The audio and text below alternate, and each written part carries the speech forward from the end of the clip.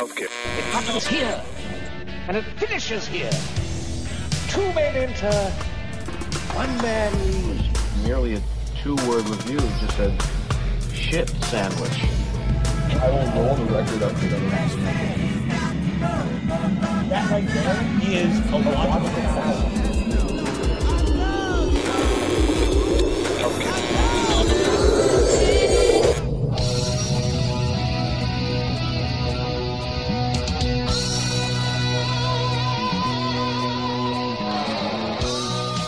Welcome back to the Basement, fellow music lovers. You are now tuned into yet another exciting adventure with us here on Chunky Glasses, the podcast. I'm your host, Kevin, as usual. And kicking off this week, we have a very special discologist edition of our podcast. This is when we go back through and take a look at older albums, classic albums, maybe sometimes not so classic as in this case, and see how they hold up, or maybe see how we felt about them, or maybe like just give you a giant information dump. This one, I think, is unlike any other. We usually don't tape here on Friday nights because it can get a little bit silly. Back in the olden days, we would drink a lot at these things, and they took like 3 or 4 or 5 hours sometimes, and it was fun. And hopefully, it's fun for you guys to listen. I'm going to be uploading a bunch of those soon, which I'll tell you about after this conversation. But you know, we generally do it during the week so we can keep it nice and tight. This is not nice and tight, but it is wonderful. It is, my friend Carrie came down, you know her, and my friend Michael Kentoff from the Caribbean, and his friend Dave from the Caribbean also plays guitars in there to come down and talk about the Grateful Dead's In the Dark. Now, we've been hitting on the Grateful Dead a little bit lately, and it's because I like the Grateful Dead, and we all here like the Grateful Dead. But more importantly, it's because they're still a very relevant band. In the Dark came out 30 years ago, I think like 2 weeks ago. And it was the song Touch of Grey that actually sort of kickstarted a whole new generation and sent them off on their long, strange trip.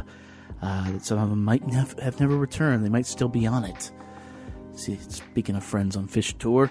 And so it being 30... and us being old, we said, hey, let's talk about it. And so we did, and it was great. And then I think, well, you'll hear what we think of this album after 30 years. But it's a super fun conversation. And that's all we're doing this week. So if you guys are ready, if you got your beverage or your vape pen, whatever you need to get into this heady mood, let's head on down to the basement and shoot the shit with some of my friends, talking about the Grateful Dead's In the Dark at 30 years old.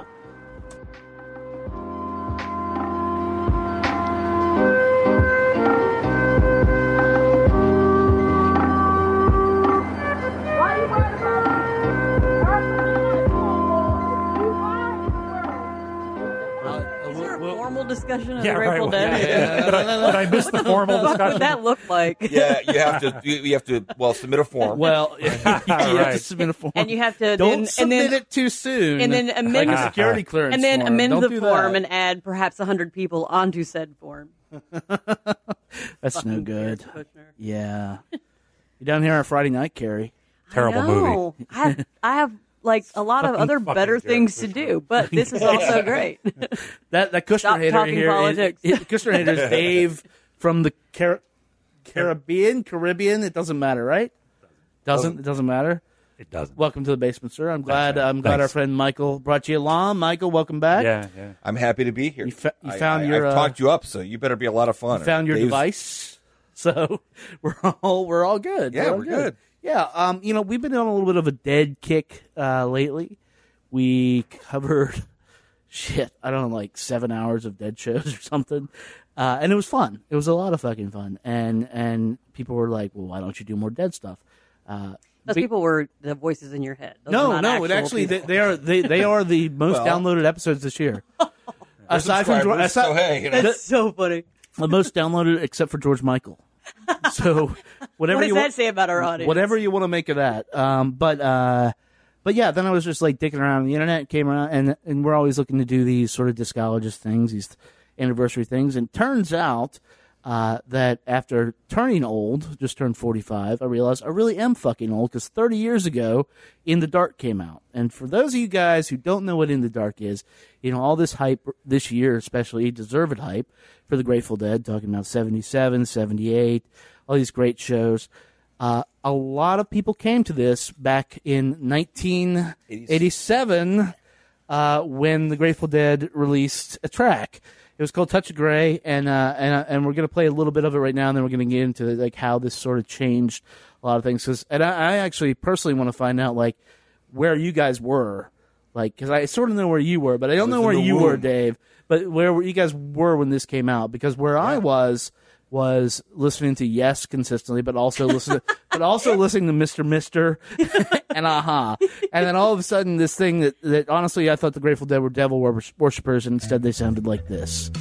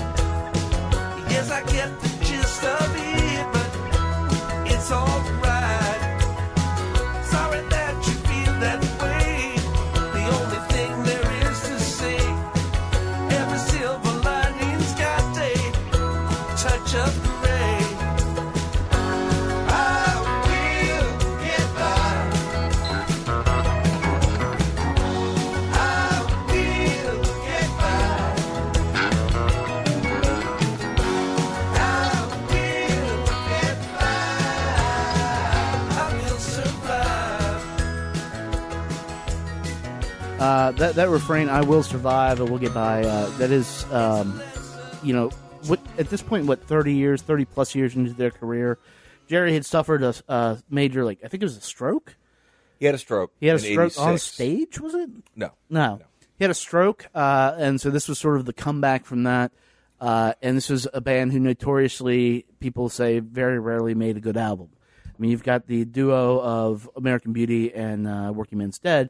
Beyond that, you're not really going to reach for a lot of studio albums. Anthem of the Sun, I think, is a really good record. Anthem of the Sun, well, yeah, but that's going back. Is a cool record. But let's be real. Like, how many people are going to reach for that if they're thinking of the Grateful Dead? Accessibility wise, I went through a little kick with Anthem of the Sun. Okay. A year or so ago. I'd never heard it. And owned it. Yeah. So I picked it up and checked it out. And I thought it was surprisingly great. Yeah. Actually. It's a beautiful record. I totally dug it. I mean, I agree. I think it's a what great year record. did that come out? 68? 68, yeah. So you're looking at what it was competing with at the time, and it probably didn't really resonate. Yeah, it sounds like the Acid Test. Oh, I'm sure it didn't. And a lot of it's live, too. They took live tapes and they mixed them up and all this stuff. Yeah. But it sounds amazing now because you're looking for it again. Yeah. With this, they come off Grateful Dead Go to Heaven, which was kind of a shit album. Actually, it wasn't kind of a shit album. It was pretty much a although shit it has album. a favorite Latter-day Garcia song for me, which is Althea. I love Althea. Is Althea Same. on that? Same. Oh, yeah. Oh, fuck. And It's Lost, also, Lost Sailor. It's Senator Franken's favorite Dead song as well. Yeah, have you seen the documentary? I haven't. It's but, amazing. but I want It's to. absolutely amazing. So these guys were sort of obviously tour dogs. They're on the road all the time. All these songs up here mostly were around, I think, since the early '80s, and they just hadn't put them on record. I know what the Jabril was. Yeah. They've been playing them live and stuff, and so there wasn't really an expectation necessarily that they would do anything great. But that song that you just heard went to number 9 on the Billboard Top 200 chart. It was on the radio literally nonstop, once an hour. Yeah. When I was in high school. And I think MTV as well. Yeah. Well, let me MTV God, because that of was the video. That was the video with all the skeletons. Yes. Right? Yeah. Oh my God. Do you think that's because people were like, this song is great, or it's because people generally, I think if you're working in radio, you're going to be a little more musically open-minded, and they were like, finally, they have something we can play on the fucking radio. Well, I can tell you that this is my mom's favorite Grateful Dead song. And my mom doesn't particularly get into this Your mom genre who doesn't at exist? all. My mom, who I don't have because I was hatched from an That's egg. right. But my mom and I, this came out in 87. 87 is the year that I turned 18, graduated from high school, and started college. And the high school and college were both in a state where the number one export is pot. So this was on heavy popular. rotation at my high school and also my college. But my mom and I would be in the car, and this would come on, and she would just be like, "Oh, this is such a great song. Who is this?" I was like, "It's the Grateful Dead, Mom." Right. Huh? I thought they were into drugs. Yeah. Well, they're not exclusive, Mom. You can also put out some pretty good songs. And you know what? A lot of stuff you listen to, those guys are into drugs. So hey, Exactly. Yeah. But this is so accessible to everybody. Yeah. Whether you loved the old Dead and you wanted something that finally was like, oh my God, they're back. Whether you wanted something happy, whether you wanted something poppy. I mean, it was a nice bridge between the dross they'd been putting out and then actually something that you could play on the radio over and over again. Well, I think too, because so I was 15 when this came out, and if you think about like the iconography of the Dead and what you have, it's all like skulls and roses and stuff. And if you just never heard them, especially MTV is all like, oh, it's a skull, it's got to be like Blue Oyster Cult, which of course is metal and evil and all that stuff. And so you don't and where I was growing up was in Lynchburg, Virginia. So that's the town of Jerry Falwell. So you didn't have all these drugs and that is a mean interview. Right. That guy does a mean interview. Yeah. And so you didn't have all these things, and then it wasn't supposed to be accessible, like at all. Like there weren't people sitting around my town playing the Dead. You'd see them in their tie-dye. You could ID them like, oh shit, that guy's on drugs. Well, there also wasn't supposed to be a Grateful Dead single. Like there wasn't supposed to be a great, because there was no classic rock station at that point. Right, because it was current. It wasn't like you could turn it on and be like, oh, that Uncle John's Band is a sweet song. Like people just weren't playing that. They were actually playing, was it Manic Monday, I think was out that year, the Bangles. It's a good song. It's a great song. But it's not a good song. They're playing this stuff, and all of a sudden, Prince song. For people my age, you saw the older kids who were into the Dead turned like a really like stinky eye on us and looked at us because they were going out on tour, they were seeing this band, and all of a sudden, all us kids were like, "Who's this? This is great." And it was something I don't think anybody, including the band, ever thought was going to happen. Because at this point, there was like albums to fulfill contracts, essentially. Did you see them after this album came out? I've never seen them. Are you serious? I saw them before and after this album came out, and when I first got into the Dead, which was probably around '84, I guess. Touch of Grey, I love Touch of Grey, but I listened to versions from '82. Yeah, which is awesome. I don't like this version. I don't like that.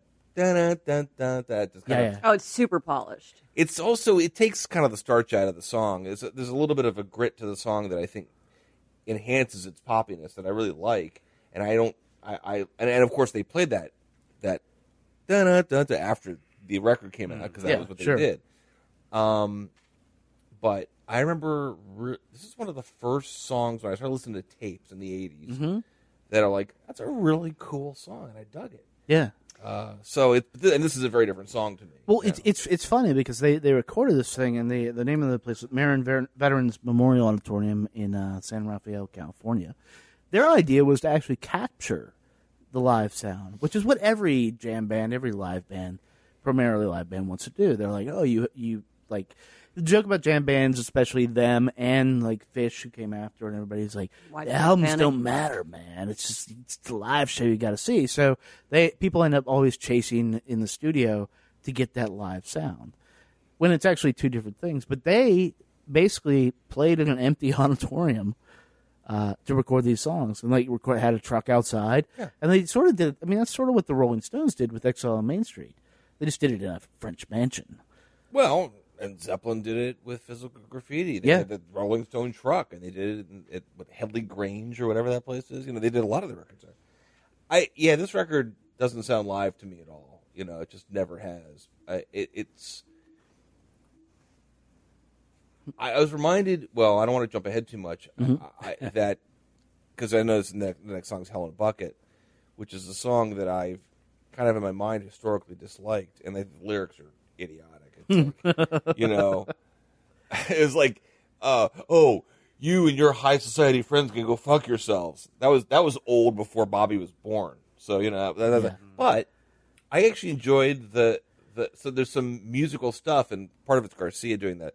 And I actually sort of like, that's not a horrible song. I mean, I don't like Throwing Stones, but Hell in a Bucket actually kind of. Oh, this is going to be interesting if you don't like Throwing Stones. We're getting ready to tussle.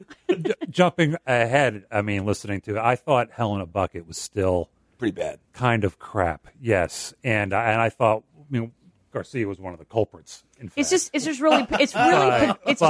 pedestrian.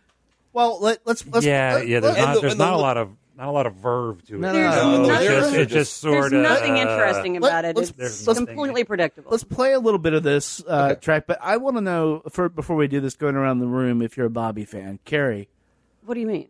Are you a fan of Bob Weir? Do you like the Bob Weir tracks? I do. Okay, but Dave. I'm a big fan of Bob Weir. Okay, Bobby. Yeah. I love Bobby. Yeah. So we all love Bobby. Bobby's an underrated guitar player. Right. But then this happens.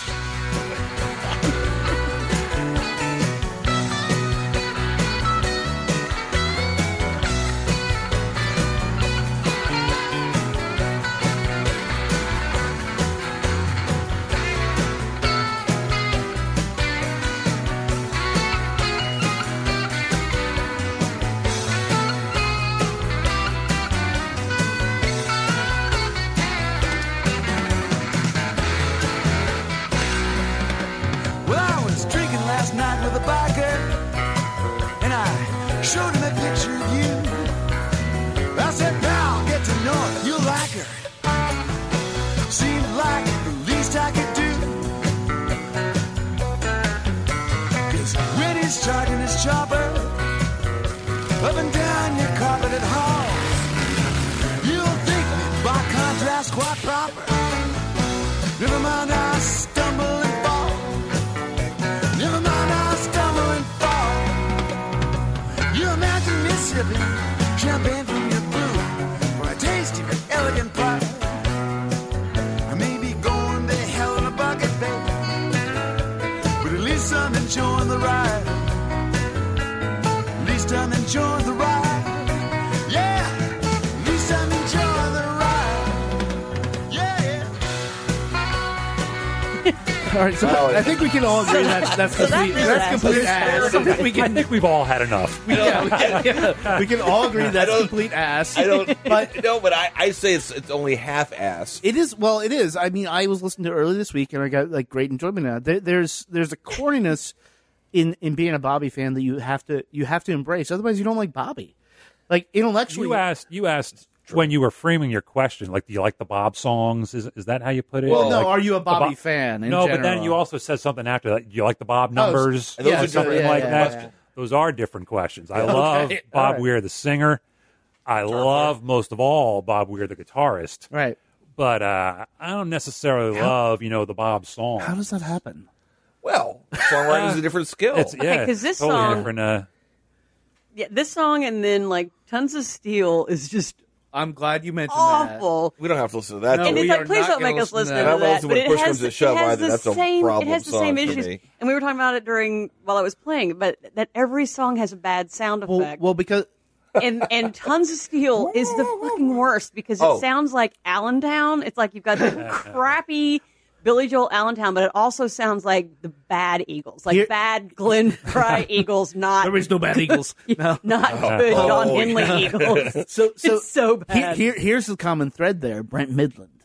which we can talk about now. That's been cracked open. The Brent subtopic. The Brent subtopic. So the Grateful Dead have a history of burning through keyboard players for whatever. It's like the Spinal Tap drummer. It's a Spinal Tap drummer. Yeah, He's just a little globule. He was just and in the 80s, like they got Brent Midland. Now, the thing about Brent Midland was he could actually sing. Yes. Well.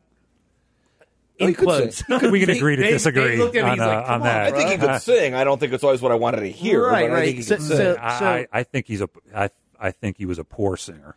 Yeah. Okay. But I'm with you. You have to understand this, though. Both Dave and I, for the most part, like Donna.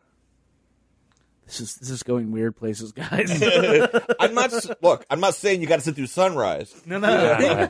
That's true, though. If we all agree, very it pro, doesn't work. pro Donna. But if it's the chorus of Sugary in '76, okay, yeah, her vocals sound really sweet, and they're great, and I miss them when they're not there. So Midland was a writer on this. This was Barlow, Weir, and Midland. So if you can imagine these two guys and Midland, who, like, in my mind, Midland just like deserves a wedgie, like, constantly.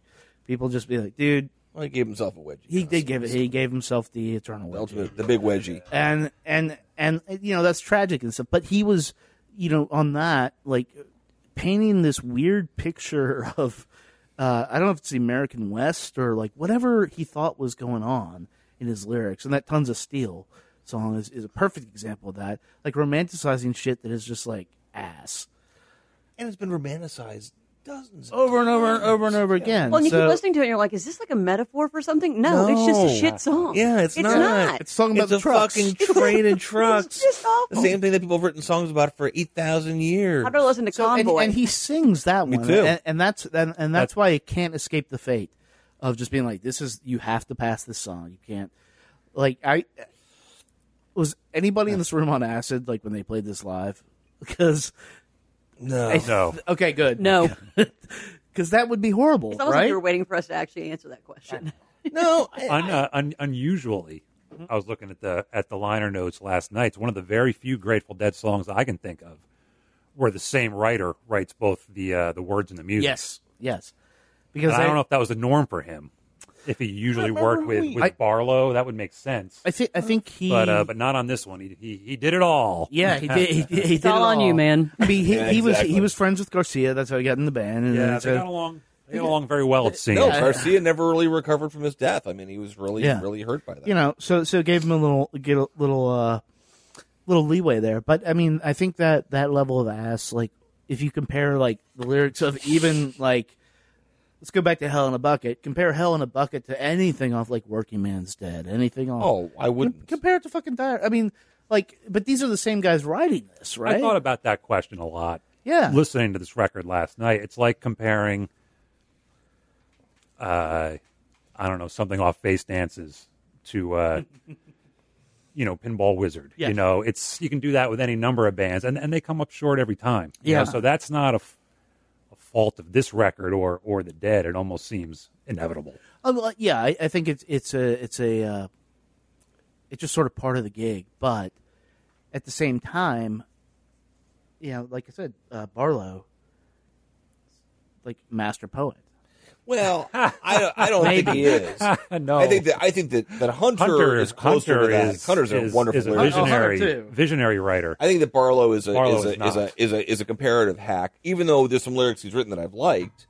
I don't think it's an accident that I don't think he's a hack, but I don't think he's a visionary. I think he can Hunter be. is a visionary. He's not Hunter. You can be somewhere in the middle. I suppose you're right, but it's no accident that I think Weir's best songs he wrote with Bob Hunter. I mean, sure. I know Bobby Hunter. How do you follow Bob Hunter? I've never heard you put it that way before. Never have put it that way before. Robert Hunter, Jack Straw playing the band. Yeah. Greatest Story. I mean, those songs. And I just he wrote songs that I like a lot. Mm-hmm. I like Music Never Stopped. I like Music Never Stopped quite a bit. Me too. It's a great song. Me too. Cassidy, yeah. Cassidy, I think isn't that Hunter? No, I just looked that up. Is it Barlow? It is. Yeah. It is Barlow.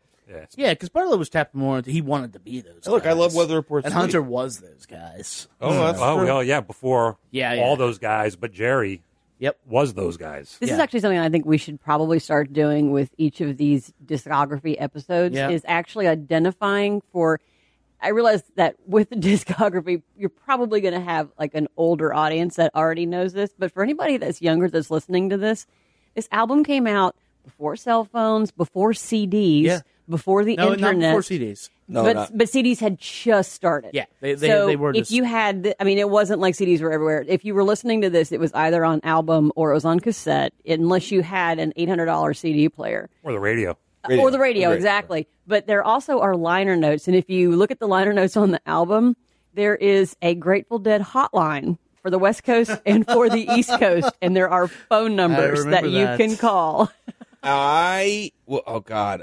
back when they were touring, there was mail order. No, not mail order tickets. I had a friend who did them. I have some of those, and they're really lovely. But no, there was a number you could call after like 1 or 2 in the morning and get the set list from the last show, and the guy would read it off. He's like, Marin County, Bertha Cassidy, That's so fucking Ramble. lame. Oh my God! But it was like people would be like, "Did you hear what they played in Rockford, Illinois last night?" And you'd be like, "Yeah, they opened with a Cumberland. That's awesome." Because I called the number and found out. You called the number and listened to this schmuck do the recording. I've been trying to track in my head like how many times we have said, "Oh yeah, I looked that up. Oh yeah, I ran the numbers on that. Oh yeah, I double checked that."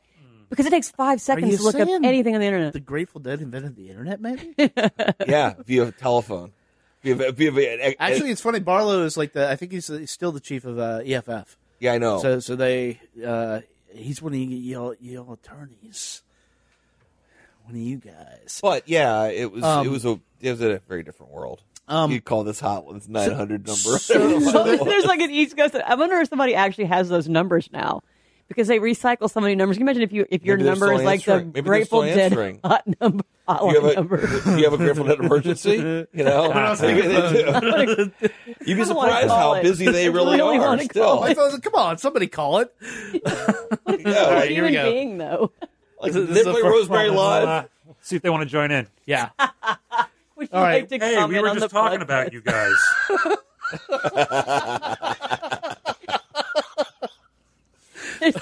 Do we have a Grateful Dead problem? Where do we start? we want to know about the ass and the few songs. Yeah. There's Are you quite still a bit proud of that song? There's quite a bit of dialing music, like. I'm going to call the West Coast line since it's late. Yeah, right. That's good good. idea. That's good. Those East Coast people were probably already in bed. Yes. They probably had dinner around 4. Disconnected. Disconnected. That's Okay. the end of an era. Aw, huh? too bad. Put on your speaker. I don't know how. All right, fine. Again, because we're all old. But we've determined Hell in a Bucket is half-ass. You said something interesting. So this is a song I actually quite like, but I will acknowledge that the ass, and because there's a lot of ass on this album. Let's be clear. Yeah. But this song, this song is. We're gonna have to talk about this. Okay, that's fine. This was listening last night. I mean, I thought the record was kind of thick and dull and not pleasing to the ear. In large part, this was one of the songs that I thought had a little bit of snap to it and a little more life. All right, than the rest. And it's starting to wear off on you because you're doing sound effects during your critique. What we're talking about here is Throwing Stone.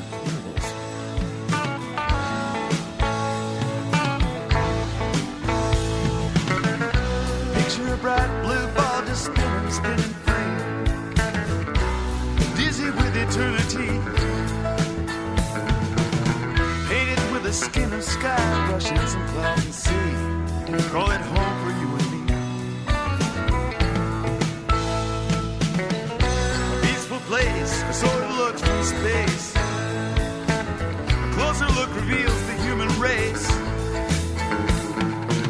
Full of hope, full of grace is the human face, but afraid we may lay our home to waste. There's a fear down here we can't forget, hasn't got a name just yet. Oh,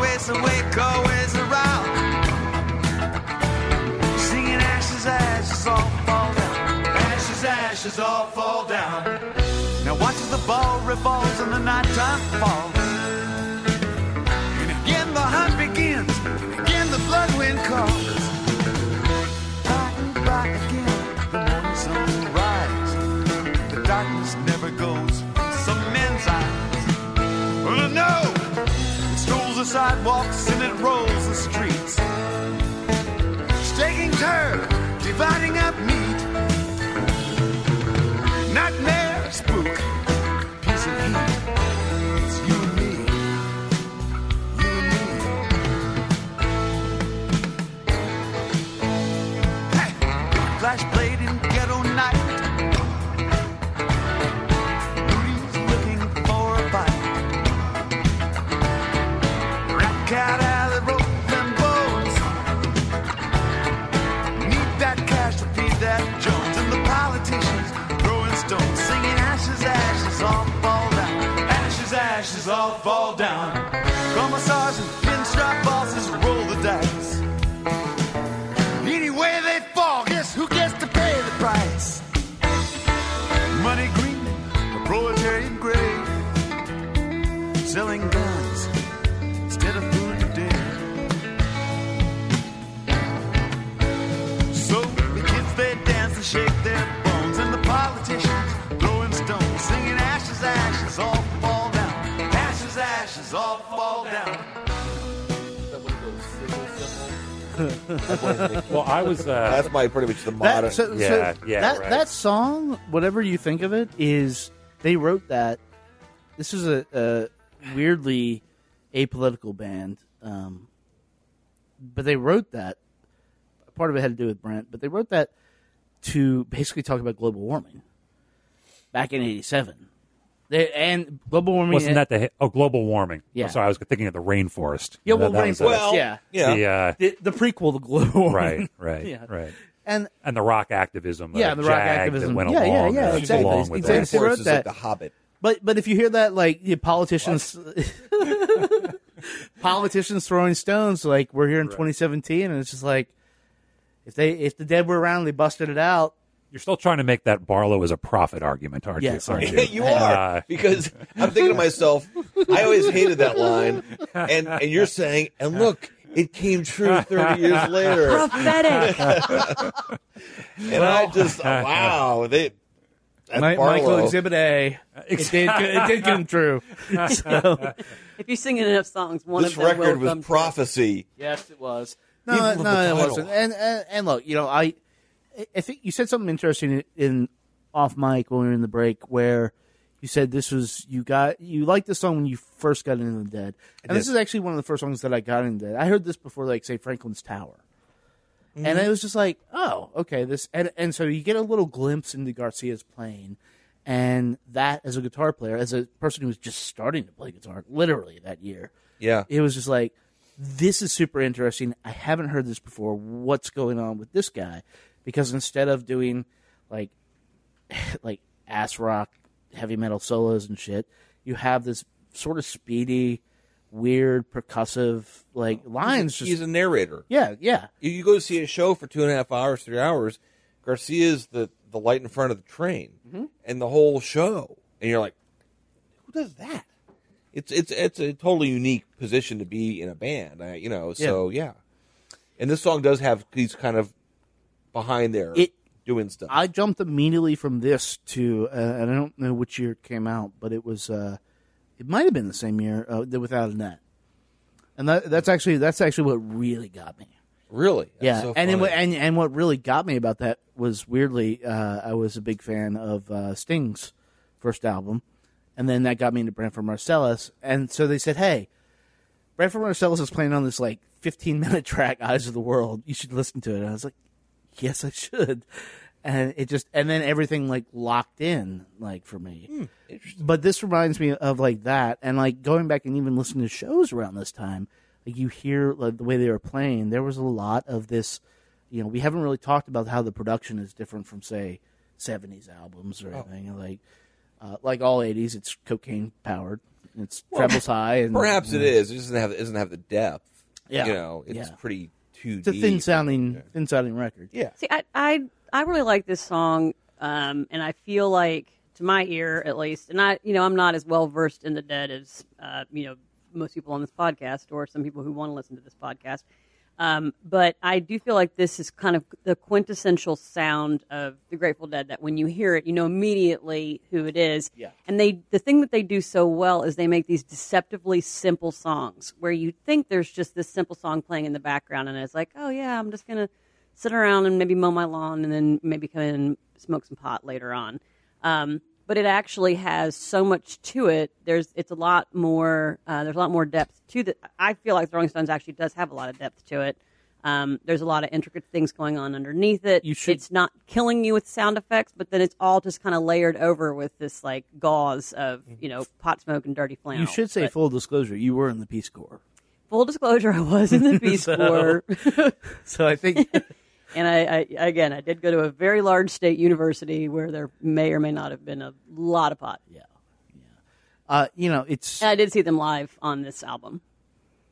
Oh, did you? I saw them in '88, and it was amazing. It's kind of mean to say that you should see that. You have to see the Grateful Dead live in order to really appreciate it. Because this is on every minute of the day. Yeah. When I was transitioning from high school to college. And it was on in every single dorm room. And it was on album, and then you'd hear the same side played over and over, and then somebody would get up and turn it over and play the other side over and over. And then when I saw them live, it was like, oh, I get it. It is really like being indoctrinated into this whole other layer. But I don't think that not seeing them means you can't appreciate the band. Well, no. And by the way, I mean, my first show was in '85, and I know that I never saw them at their peak. Or anywhere close to it. Right. And I still appreciate that stuff immensely and how powerful it would have been to be there, but also just how powerful it is as music, as art. I'm comfortable with it that I saw them past their prime. Yeah, and by '88, a lot of them were sitting on stools. I mean, I saw Crosby, Stills and Nash that same year, all sitting on stools. They didn't stand up almost the entire concert. And by the time, granted, it was in the summer. It was Louisville, Kentucky. It was blazing fucking hot. And there was so much pot in that arena. I don't know how anybody was still standing by the end of 3.5 hours. And it was incredible that man who had been through all the health problems that he had was able to stand that entire show. Where did you see them? In Louisville, Kentucky. Where? Whatever the arena is in Louisville. Freedom Hall? No, it was outside. Oh, it was outside. Yeah, I saw them there in '89. Yeah, it was outside. Oh, so yeah. Juan Garcia. Were you guys at the same show, man? I thought you looked familiar. Yeah, I was like, the same show? Oh my God. So what are the chances? About a grilled cheese sandwich from you. So, we were talking a little bit about the ass and stuff, but, No, you've been talking about the ass. I have been talking about the ass. Don't you bring us into the weeds? Yeah, but the reality is like, I think in revisiting this album is actually held up as a pretty fucking decent like Grateful Dead album. If you because we can now cut it off. Built to Last was the last studio album, so we can now contextualize everything.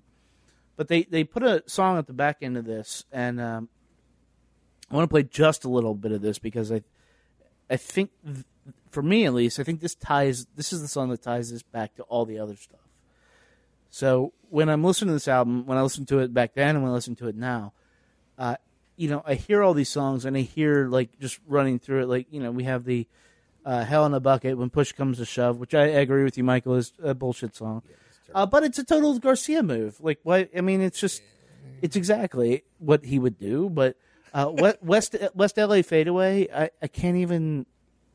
I like West LA. Do you? One of the best songs on the record. Okay, so do we want to do this? See, I was going to go Black Muddy River because I think that ties it back to Working Man's Dead for people. West LA Fadeaway is dark in a way that they were rarely willing to go, and they played it live for a while, and I always kind of dug it. I thought it had something. It had some attitude. That was, I guess, mainly. It also has some good lyrics. Some of the rhyme schemes are forced and stupid. I agree with darkly humorous. I agree with both. Yeah, don't say copacetic in a song ever if you are out there listening, and take my word. But there's a line in there that says, "I met an old mistake walking down the street today. Didn't want to be mean about it, but I didn't have one good thing to say." And it's just like that. It just hits you in a way where you're like, God bless, that's funny. Well, let's do that. I was going to zig, and you guys were like, fucking zag. Like, come on. So I think this is a elegant, cool song. All right, West LA Fadeaway. I had a steady job, hauling items for the mob.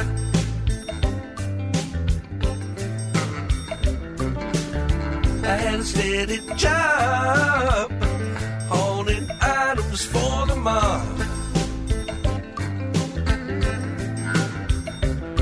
You know the pay was pathetic. It's a shame those boys couldn't be more copacetic.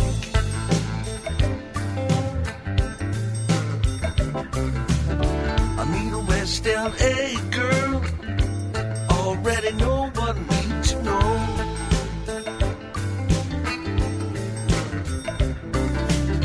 I meet a West LA girl, already know what I need to know.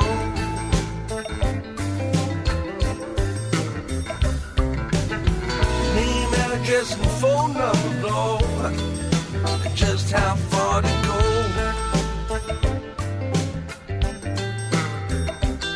Well, West LA fade away.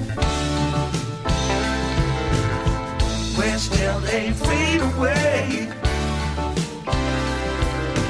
Little red light on the highway, big green light on the speedway.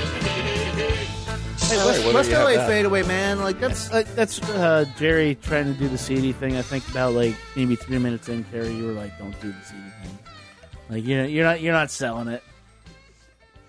It's just the forced rhyme schemes, and if you can't come up with a good lyric, just leave the lyric.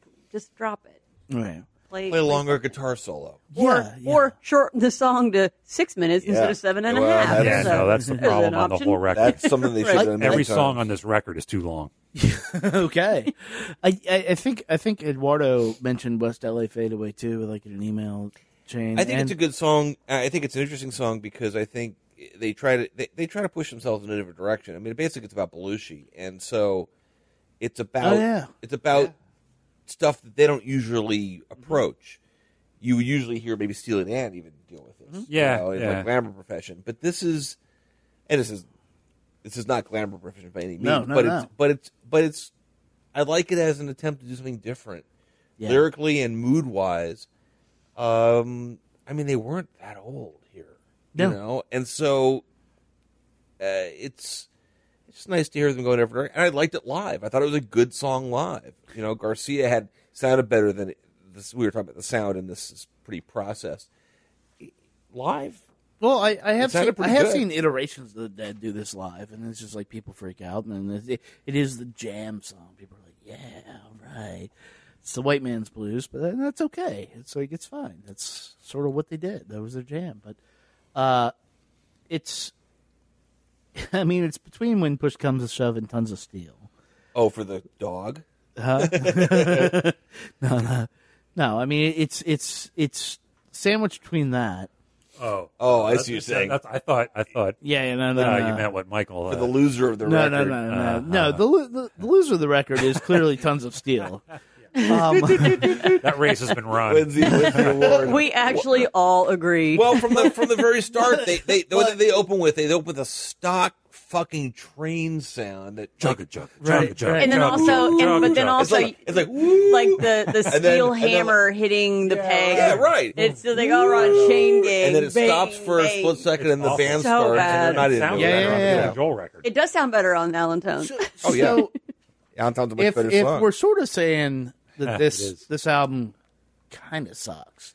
Sometimes it does. Sometimes it does. If we're sort of saying this album kind of sucks, why did it get so many fucking people into the Dead? I'm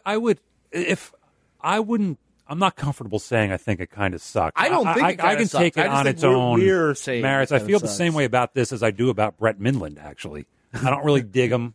Right. Or even, like what he does. But I'm just fine with Brent. Okay. I bear no ill will. I bear this record no ill will. Right.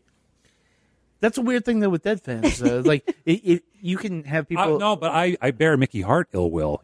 So I have it within me to often. Tell me about this. Where do you start? But with Brent and with this record, I don't. Think about it. Where's Mickey Hart on this? Well, there's, he's there with every thud. He's not a drummer. Yeah. And they shouldn't have given him a drum set because he's a percussionist. He's fine on the fucking triangle in West LA. That's fine. But it's like, oh, well. And it's like, enough. Yeah. He should have stopped at some point and said, if I had the sex and the drugs, I wouldn't need the rock and roll. Yeah. Yeah. So you're sort of like, it's not, you're like, you don't begrudge it. You're just No. like, but No, how not did, at all. but so how did it Good get for them. But it's not like you're not going to reach for it, right? No. I mean, I listened to it last night for the first time in 20 years. Easy. Yeah. And it'll be that long. But just because why bother? It'll be 10 years. I It'll like be the bad 40th things. anniversary. I really enjoy like the. If you have me back. I enjoy the tragedy and bad things. So and so I will reach for this, and I also like cheesy shit, so it's fine. It's a Grateful Dead record. It is a Grateful Dead record. So, by the way, when this came out, he was Jerry Garcia was 45. Yeah. Oh my god. Yeah. Well, So, and the reason I just figured that out is that earlier you were like, "Oh, they weren't that old." I'm like, they weren't. "No, they're our fucking age." He was exactly our age. I just looked up everybody's birth dates They weren't that old. because I could look them up because I have a computer in my goddamn hand. It's amazing. I mean, to ask you about that. 45. And if I'm I being, remember them being ancient when I saw Well, them. I And mean, it's so Garcia stupid because- physically was 85, but yes. Right. if I'm but being I honest remember with myself about a song I would being write 19 right years now, old and thinking they were monstrously ancient. if I'm being honest with myself, a song I would write right now, it would be more Tons of Steel and less because I'm 45. That's so why. maybe- That's why you do podcasts and you don't Yeah, write exactly. songs, Kevin. Yeah, Please, but please. back to the question is like, so if this is not the thing, that this is not it got him in the consciousness, and that single was all over the place, and maybe it was a different time for concerts. It was definitely a different time. It was definitely a different time, but why then did their audience literally triple? Well, they had This took down the Grateful Dead. This took down Jerry Garcia. This fed into, and they display it really well in the documentary, The Long Strange Trip. This basically fed. They were dealing with bad elements in the crowd, and all of a sudden, the crowd was so exponentially larger than they could ever deal with, and it was the end. why this record? Well, I mean, it had a hit single. It's a big part of it. Yeah. And so it gave permission to people and to it was like on, them. and it was on MTV. Yeah, that's what I'm saying, though. I mean, the album itself. But are you gonna go? If you just hear a hit single, are you gonna go stand in a lot for hours and get fucked up? And No, then go to I the think. show If and, you're going to make a decision to give the Dead a chance based on that, yeah, then all of a sudden, I mean, Touch of Grey was a decent gateway drug for people who weren't that interested before. I think that's fine. Exactly. And then you throw in Black Muddy River and Throwing Stones for the old guard that's waiting for something else to come up. And it's, the Grateful Dead never actually went away. They're a huge band that No, they were didn't. waiting for something to happen to. And I was just looking up that Steel Wheels came out a year later. So you've got the resurgence of the Rolling Stones as well, because I saw the Rolling Stones that year also. And it's the first time I'd ever seen them. And it was, as a teenager, you had heard about these bands your whole life, but you had you kind of thought of them as classic rock. And then they come out with two brand new, and you really can't discount how important MTV was at that time. Right. Because now you can look up a video on your phone. But at that time, if it didn't come on MTV, you didn't know what it was. You had to stay up for Friday night videos to get anything new. There was nothing other than the radio. You really didn't have an outlet. Who's for that listening to person things. that only got their music from MTV, that saw Touch of Grey, and then just showed up at the lot and was like, I don't know that, but were those people who only got their music from MTV? I don't know about that. I mean, maybe they just heard it and they were for like, a while, small towns, if you had cable, you didn't have a record store, man. maybe. I don't know. I think it was a gateway because it was a hit single and they didn't really have that before. And I was happy for them because they worked their ass. I was happy for them for the Fare Thee Well, which was a fucking abortion. It was horrible. It was horrible, yeah. And I still was happy if they made money. Excellent, good. Yeah. I mean, I have a lot of respect for these guys as people, as thinkers, as musicians. I think they work their ass off to be as good as they could be. Except for Mickey. And you can come back anytime. The He-Man Mickey Hater Club. we can do an entire show about Your timing, sir, about is how impeccable. Mickey Hart was the I don't say the downfall. The John Wilkes Booth Yes. of the Grateful Dead. Yeah, the Grateful Dead being Abe Lincoln. Yes. So He was there, Yoko Dave, Ono. if you had Shot to him in Fox say, Theater, right? if you had to say like the sucky parts of this album, would you say like this is all Mickey? No. Okay, no, okay, no, all right. no. Mickey, this is par for the course. You know, Mickey Hart. You know, so for better and worse. You know, The production isn't. he's good. not the culprit here. Production isn't Right. good. There's some good songs. There's some not so good songs. You know, but It's a typical hit or miss album of the 80s.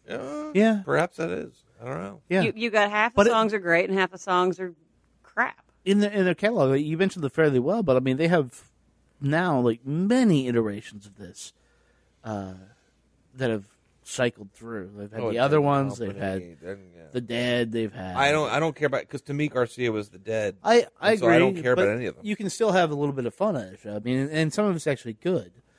I I couldn't. I watched a simulcast of Dead and Company, and it was perfectly good. Yeah. But I'm like, it just reminds me that the reason for their existence. I don't know is if I dead. do that. I would go and just be like, okay, I'm out of shit. Well, this is a city field. I'm not going to go to a fucking Yeah. baseball or football stadium to see them. That's crazy. right. But yeah, But so, where do you think, aside from Touch of Grey, let's leave that out and say this wasn't on this. Can these songs, any of these songs, exist outside of like a Deadhead worldview?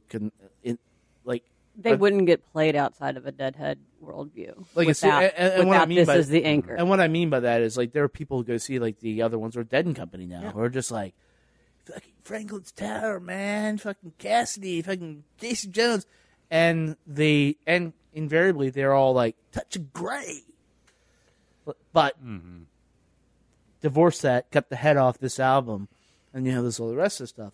Do these songs survive and or do they just wither like in their catalog? And I didn't. This is where I completely lacked in or flailed in doing research. I don't know how that like works through the rest of their albums. Well, they only had one.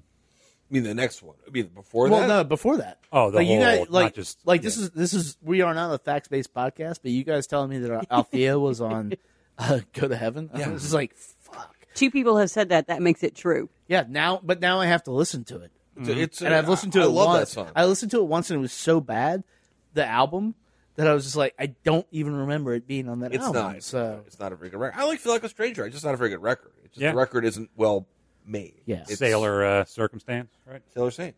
Sailor. yeah. Yeah. Yeah, Sailor Circus. Saint. Yeah. Right. I mean there's some. I mean 82. There are innumerable really cool versions of those songs. You're like, this song fucking rocks. This is a really cool song. Yeah.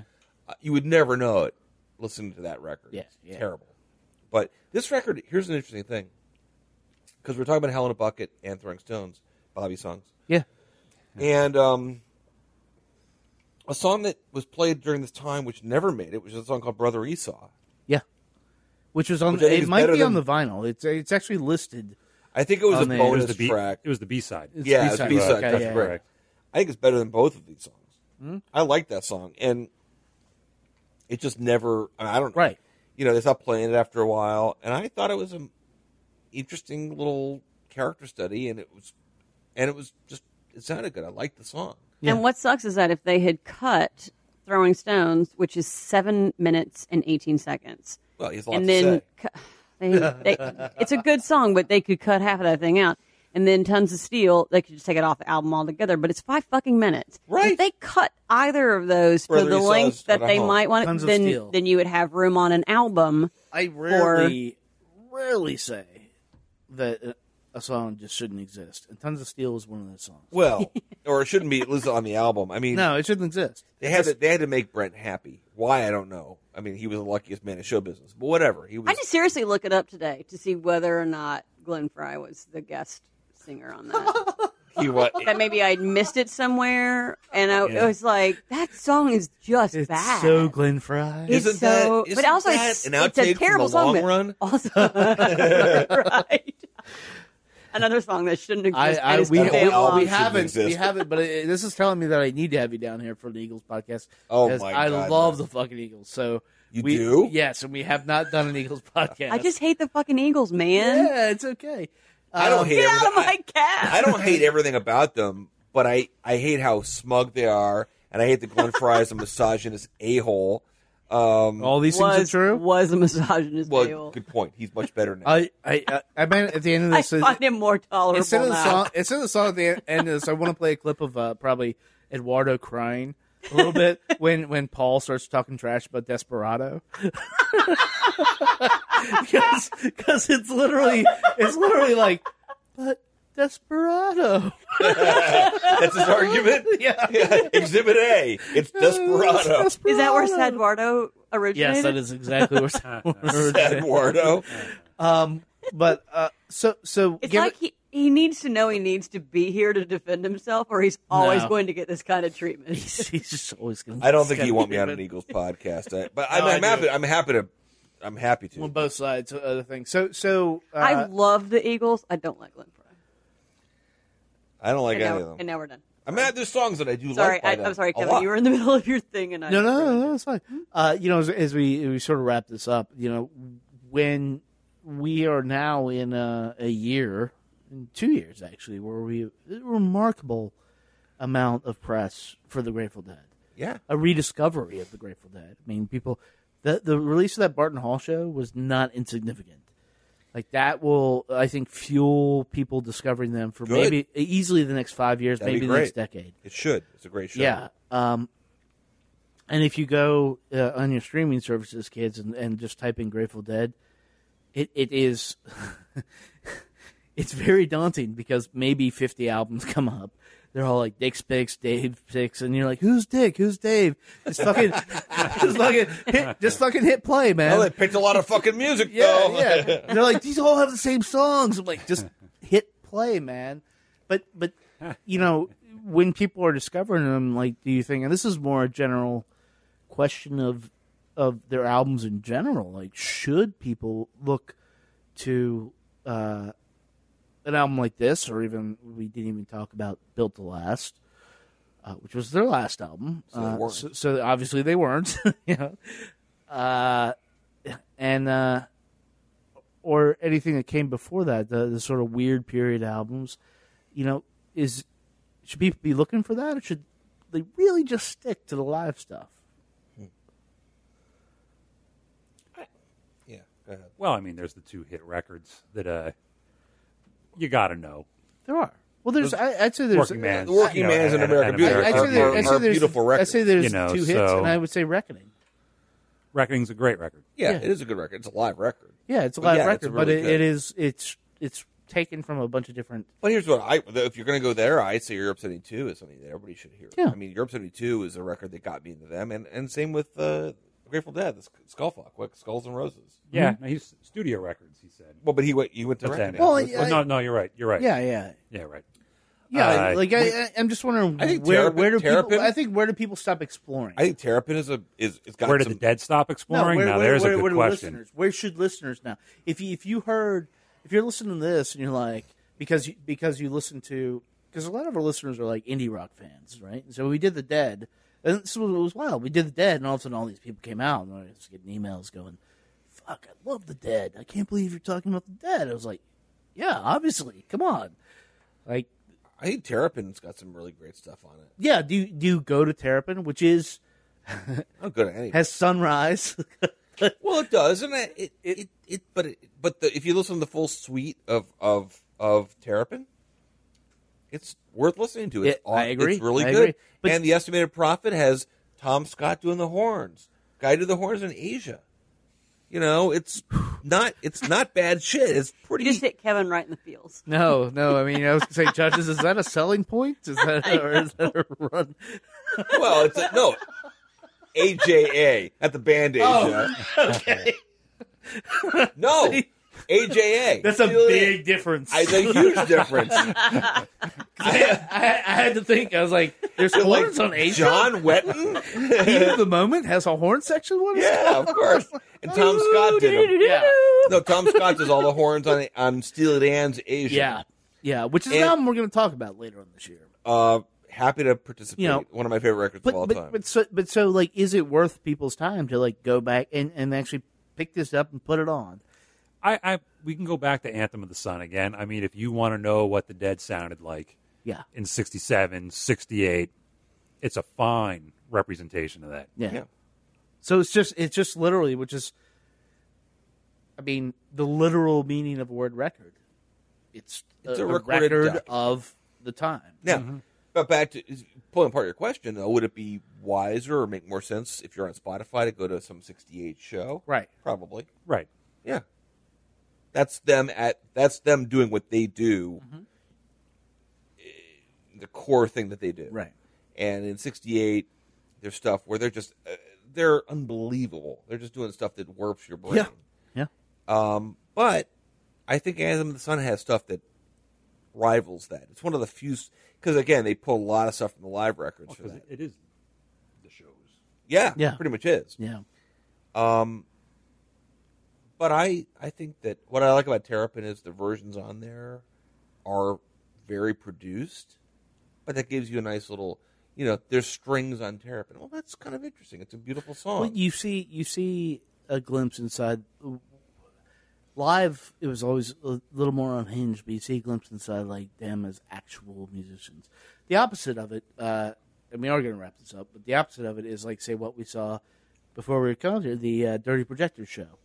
This is a guy, David Longstreth, I think is his name, who makes a point in his bio to say how classically trained he is, how all this stuff he is, and then what he's doing. Show, don't tell. Yeah, exactly. Show, don't tell. You're only bringing that up because Paul's not here to defend him. No, I'm bringing it up because it's possibly the worst performance I've seen any band give. It was pretty bad. It was fucking awful. And I'm not a fan, though. You may be a little bit.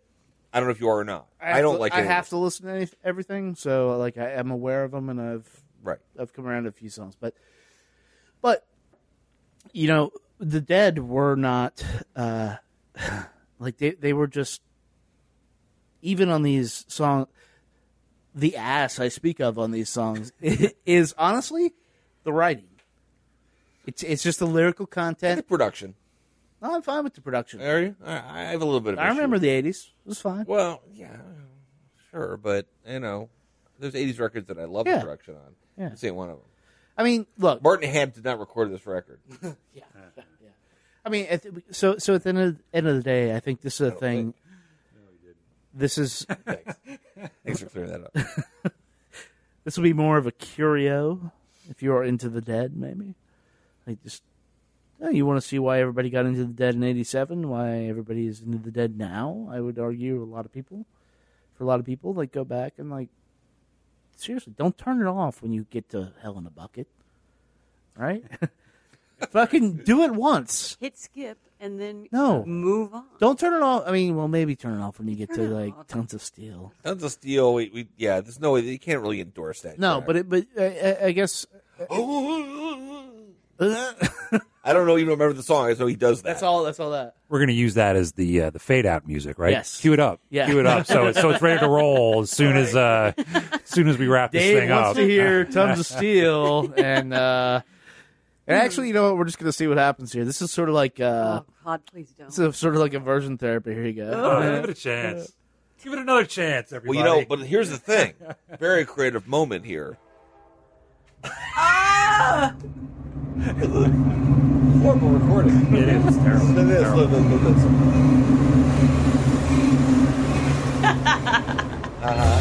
Yeah, exactly. Why? So fucking bad. Oh God. No, just stop. The look on Dave's face is like... There are certain things, like when I hear something new or see something new in like some film footage or some music, something I will say is like, this is everything I like. We're still rolling. That's fine. There's nothing I like here. Like there's This no is pretty much element everything about I do not like. this that's any good. Oh, God. But guys, he's thinking about trains and trucks. That's never been done before. All right, thank you guys for coming down. Hey, thanks for having me. And I'm sorry you had to suffer through that. We got a great big convoy. It's the reason. It's the reason we all came together. Yes. Brent? Tons of steel. Yes. Yes. Yeah. I think He was part of it. I think we did detox. That is He was the part sound of America, my friends. America. That's right. America. So, Dave, thanks for coming down. You bet. Hopefully you come back. You bet. Yeah, I will. Thank you. I will walk alone by the black muddy river and listen to the ripples as they moan. I will walk alone by the black. Grateful Dead's In the Dark. It is and has been available everywhere for 30 years. And, a lot of ass on that album. A lot of ass on that album. But some good moments. And as you heard, some very differing opinions of what those good moments are. But that's why, honestly, why we do this podcast. Because we all have different opinions. And it's fun to talk about it. And not fight about it. And not get into some, internet conversation where no, you're right, no, you're wrong, no, this band sucks, no, blah, blah, blah. It's just act like civilized adults. How about that? If you have not heard that album and you are just now getting into the Grateful Dead, please go listen to it. It'll clarify a whole lot of things, but also, go back. Like my friend Sean Barna asked me where you should start, and I still, sorry, Sean, I need to make that playlist for you. But I would start, honestly, here. You have this one from the vault. You have Without a Net. Those all came out within a 3 or 4 year period. Maybe don't do Built to Last, which was their final album. Obviously not Built to Last. And then you can go back through all the Dick's Picks, and you heard us talk about the Cornell shows and stuff. There's just so much shit out there. And it's a good time. Always a good time with the Grateful Dead. That is our podcast for this Monday. Coming up on Thursday is episode 300. This time last year, we were sitting down with one Bob Boilen, and you guys probably remember that. We might even sort of bump that episode a little later on this week. It's a great talk with a guy who loves music, probably more than we do. And so, you get to these landmarks and you think to yourself, what do you do? So we had some ideas, like people often do, and none of them panned out. But what we did get in the can is wonderful. I was talking with some local DC artists and my good friend Marcus Dowling, and these artists are on the up and up. They're up and coming, and that's all I'm going to say about it right now. But seriously, tune in on Thursday. You're going to hear about some great music. We're going to talk about SoundCloud a lot, and maybe a little Mario Kart. We'll get up in there. That's it. That's our podcast for this week. We thank you for tuning in. If you liked what you heard, please subscribe to us on iTunes. Leave us a message or a rating there. You can listen to us on Google Play, Mixcloud, Stitcher, not SoundCloud, not anymore. A couple other places out there. I realize there's some podcast aggregators, but we're everywhere is what I'm trying to say. Thanks to Pippa, as always, for hosting this podcast. Got some neat stuff. These guys are so good. First of all, they're responsive. If you're trying to do your own podcast and you're like, where do I start? You start with Pippa. Well, you start with your ideas, but then as far as the technical side goes, you start with Pippa, and they'll help you set everything up and get it ready for iTunes and all that shit, and it's just a great service. So I went back and forth with them because, like any RSS feeder, this is Tech Talk here, it only picks up 100 and 150 episodes, and we've got now 300. And I said, hey guys, is there ever going to be a way to backdate these things? Earlier this week, got an email from the CEO of this company and said, hey, we made this for you, and that's fucking awesome. They are fucking awesome. So in the next few weeks, you're going to see all our old episodes pop up in the feed, and it's and some of them are great. Some of them, I will admit, are horrible, but some of them are great. So thanks to them. Thanks to Jamal Gray, who's been letting us use his Aquatic Gardener music all year long.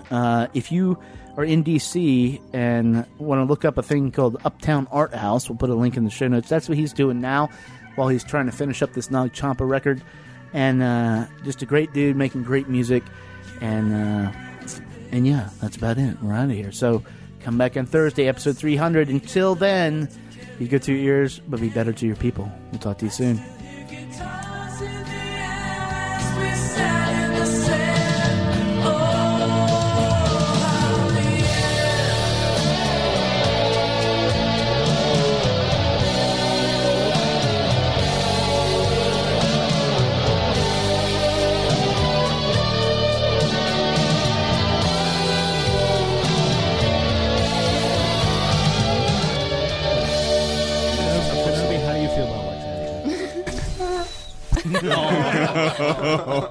Kenobi.